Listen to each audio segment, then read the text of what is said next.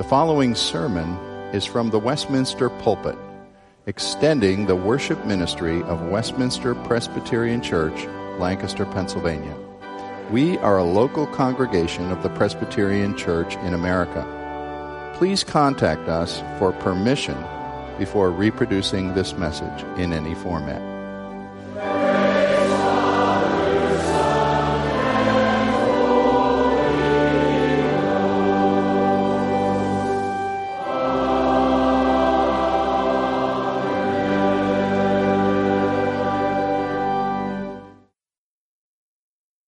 Book of Galatians, one of the early letters of Paul in the New Testament. Galatians is about salvation by justification through faith.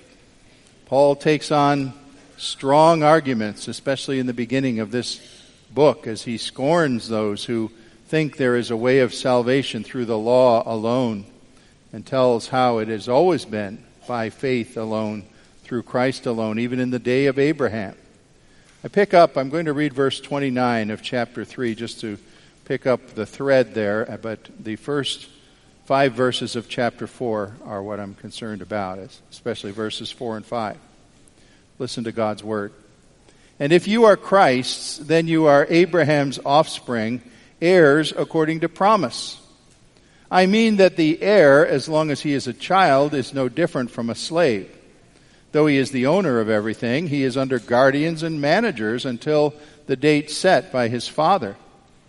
In the same way, we also, when we were children, were enslaved to the elementary principles of the world. But when the fullness of time had come, God sent forth his Son, born of woman, born under the law, to redeem those who were under the law, so that we might receive the adoption as sons. And this is God's word. Charles Wesley was the hymn writer for both of our hymns sung so far in this service this morning. They both had a theme of longing for and looking for the coming of Christ. And the second hymn that we sang, Hark the Herald Angels, has this possibly puzzling line in it: late in time, behold him come, offspring of the Virgin's womb. I used to think about that when I was a boy. What did the writer mean, late? Did he mean God was late in doing something that should have been scheduled at an earlier time? Was Jesus late for his birth, the way you might be late for work someday if there's heavy traffic, or late for a dentist appointment just because you don't want to go? I think most of us assume Wesley meant the birth of Jesus seemed that it was a long time coming, and so it could be called late in time. You know, most people are shocked when they first find out that we do not know the exact date of Jesus' birth, not the year, not the month, not the day. The year and month assigned to Christmas are all uncertain. The Romans devised the calendar that we use today. There was an earlier type of calendar before that. And they used as the baseline of that calendar supposedly the birth of Christ. That's why we say before Christ and AD, Anno Domini, year of our Lord. Although you may know that the scientific and historical and academic communities have done away with AD. If you didn't know that, they will commonly now talk about saying it is 2016 CE, the Common Era.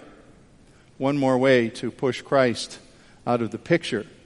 But the fact is that when they devised this calendar, they did not correctly estimate the day of Christ, and in later times had to realize and admit that they got it wrong.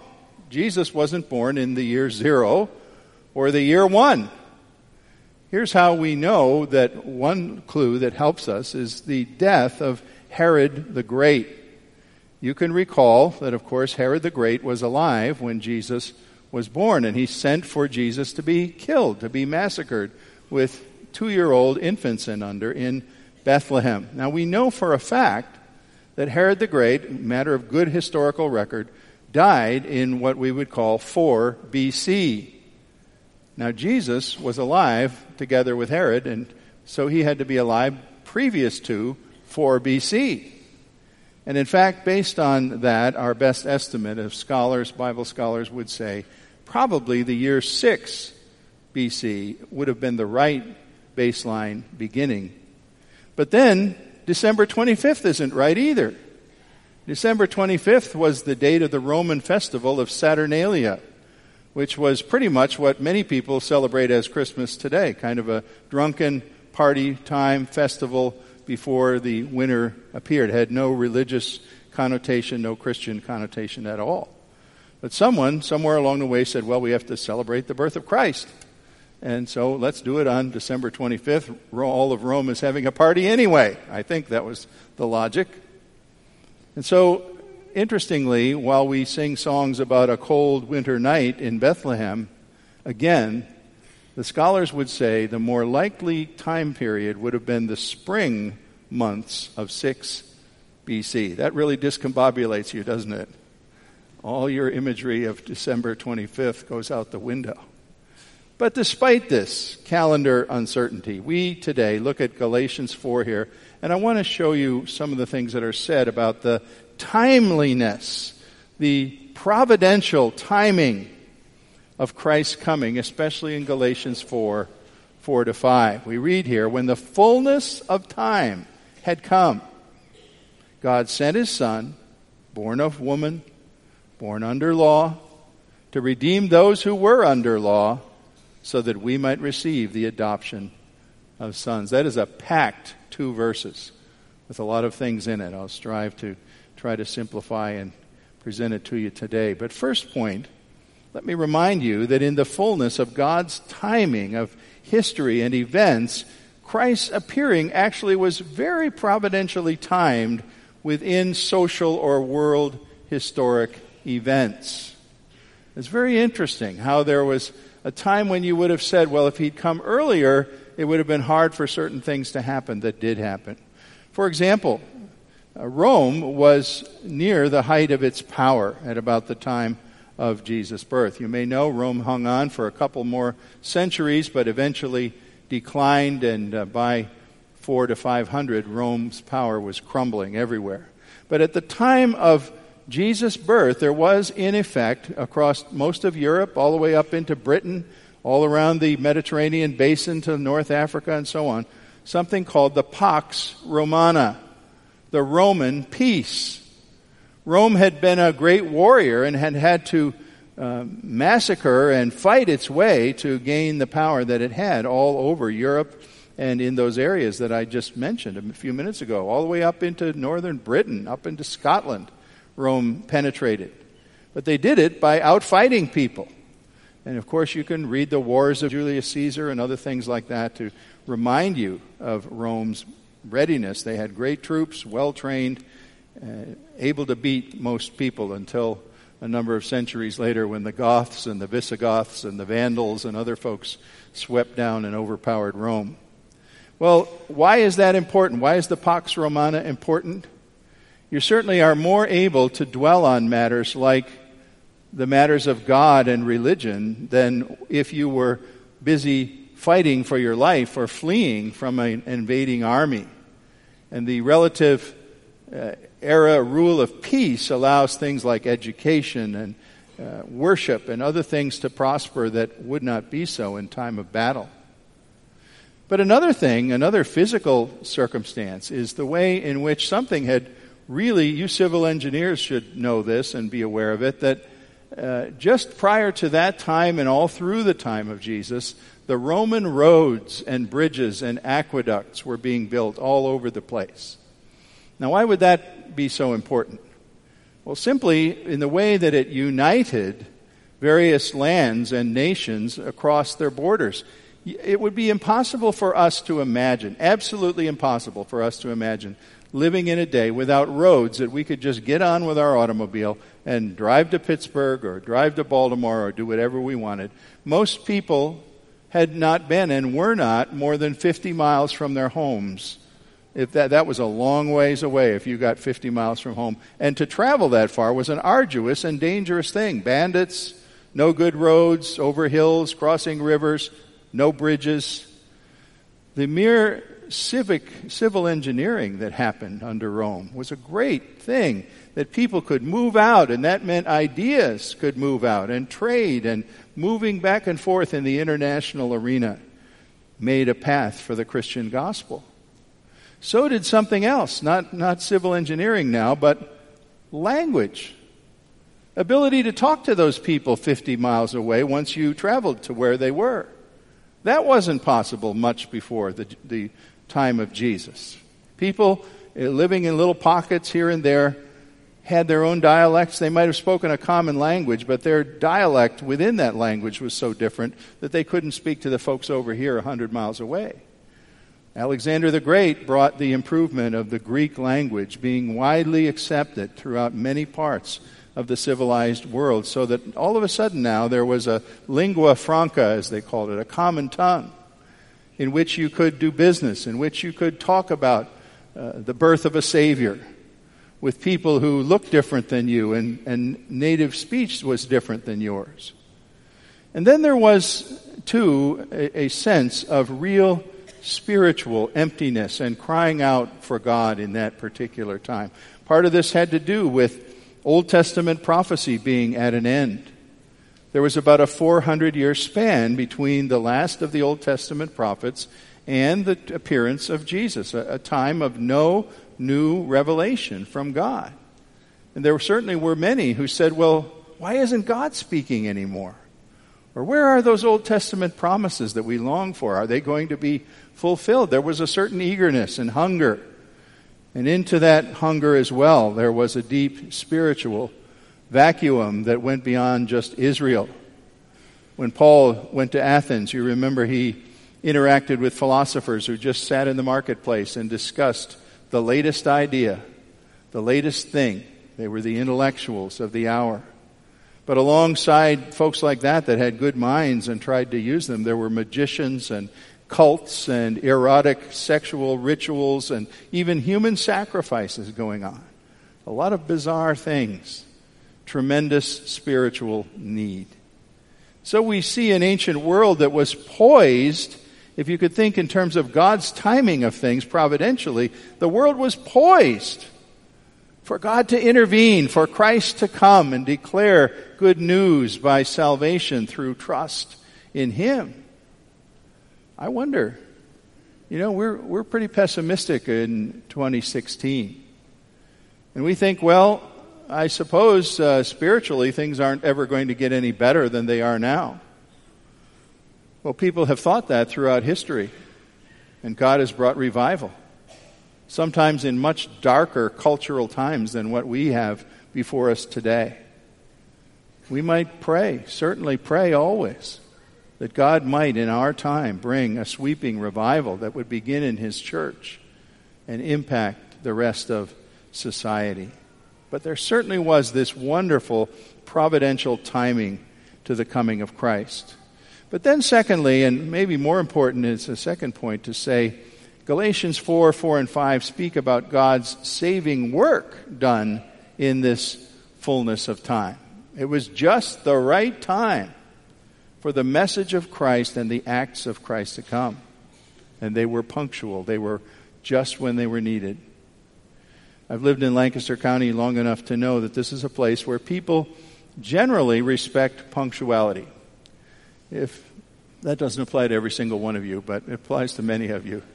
In this county, if you say to somebody, let's meet for breakfast at 8 o'clock, it's pretty likely that person's going to come and meet you within 5 to 10 minutes of 8 o'clock. They're not going to stroll in at 8:35 or 8:45, being intentionally late in a fashionable way, as people do in some other places in the world where you never come on time.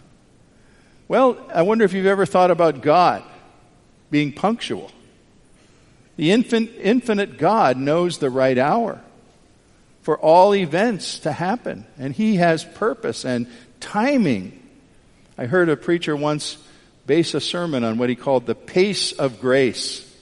I was enamored with his phrase. God in His grace works at a certain pace that is well timed. Ephesians 1, 9 and 10 says, God made known to us the mystery of His will, which He purposed in Christ, to be put into effect when the times had reached their fulfillment. Romans 5:6 adds similarly, at just the right time, when we were powerless, Christ died for the ungodly. Look at the things that Paul breaks into phrases here, especially mostly in verse 4 and spilling into verse 5 of the text I've read in Galatians 4. He emphasizes, first of all, that God sent forth his Son. Really, the most literal understanding of the Greek verb is he sent out of himself his Son. That tells us that Jesus existed before he appeared in Bethlehem, if we didn't already know that. Pre-existence is claimed here and in other places in the Scripture for Jesus Christ. You and I, somebody says, well, what was your beginning in the world? We tell them our birth date. And that was, well, of course, we started 9 months before that, but that was the moment we appeared in the world and we were regarded fully, socially, as a person in this world. But Jesus Christ pre-existed. He was sent out from the Father, having been one with the Father. Now, we know this if we've ever read the opening of John. John's Gospel, doesn't have a Christmas story. Matthew and Luke have those. Mark and John do not. John begins with these words. In the beginning was the Word. In other words, he's talking about the beginning. The beginning before there was a beginning. In the beginning God had the heavens and the earth beginning. There was the Word. And the Word was with God, and the Word was God. And the Word became flesh and dwelt among us, and we've seen his glory as of the one and only who came forth from the Father, full of grace and truth. I just need to remind you, I hope it isn't something this congregation needs a lot of reminding, but if you ever stumble on a version of Christianity or some writer who somehow wants to downplay the pre-existence of Jesus Christ, run from that thought or that book or that presentation. The pre-existence of Christ is embedded in the Scripture and proclaimed that God sent forth his Son out of himself. But then Paul has the phrase here in verse 4, born of woman. Now that seems to just flip it right around, doesn't it? He was divine, he was before time, but yet he was real in time in the body of a woman. And curious phrase, born of woman.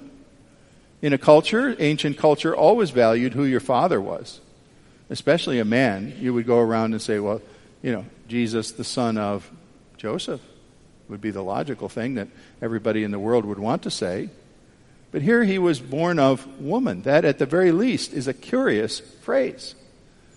But of course, it echoes the very first prophecy of Christ in the Bible, Genesis 3:15, that says, the seed of the woman will be in conflict with Satan and sin, and will crush him, will in the end win the victory over him. Here, the seed of the woman tells us of the virgin birth. The word isn't there, doesn't say virgin birth, but it might as well, because saying that curious expression is an announcement that he was virgin born, of his mother's physiology, his mother's biology. And yet he became a real man, every bit a man. He could have emotions and weep. He could laugh. He ate and he drank. He did skilled work with tools in a carpenter. Think about it for a minute. What if we knew a chair or a table existed that Jesus of Nazareth made? Wow. That would be in the Vatican Museum, I suppose, behind bulletproof and tank-proof glass.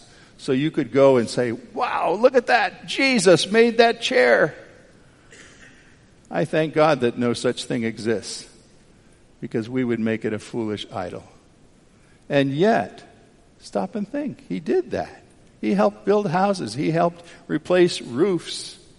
He did all made yokes probably for oxen and so on, all the things that a carpenter would take on. He was an ordinary man for a long period of time in the eyes of his neighbors. But he was not only capable of making tables, and sleeping and eating and being someone's friend, he became capable of suffering and dying, which was not in a capability he had before. And then verse 4:2 says, he came forth and was born under the law. Now this relates to the whole argument Paul's been having in Galatians, especially in chapter 3, that the law led us to Christ, led us to salvation by grace. It taught us what sin was, but the law doesn't save us. Just as Abraham had to look ahead and believe by faith that God was sending a Savior, so do we. But you know, the law for people of the Old Testament and for this first century age represented something somewhat threatening. It was like carrying around a encyclopedia of sin all the time. And the law would tell you what sin was and when exactly you were sinning. And this was onerous to people. This was burdensome. And people would say, oh, the law, how can I ever expect to keep it? It's so difficult. In little details it tells me how I've sinned.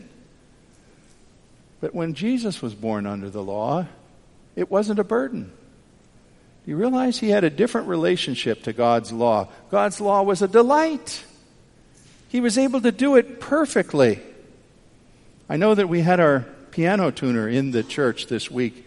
I saw him in a back wing when I was walking through the building tuning a piano. And I don't know too much about tuning pianos, but I think they use a tuning fork and strike the note and then try to get that note to resonate with particular strings on the piano. Well, think of the law of God as being all those strings and Jesus as the tuning fork. He was in perfect resonating condition with the law of God. His was a piano that never needed to be tuned because he could with delight do what God asked him to do. And so the result comes in verse 5 that he was born to redeem those under the law to receive the adoption as sons. There's a phrase used in the early church. It's not a biblical phrase, but it's a very good theological phrase that says, Christ became what we are so that we might become what he is. Now, you got to be a little careful there. We don't become the Son of God as Jesus was, born or divine from the beginning without being born. We were born under sin, under law, and Jesus made it possible for us to become declared righteous as he stood as our substitute. You know, it's an interesting thing when we think about timelines and Christmas and the incarnation.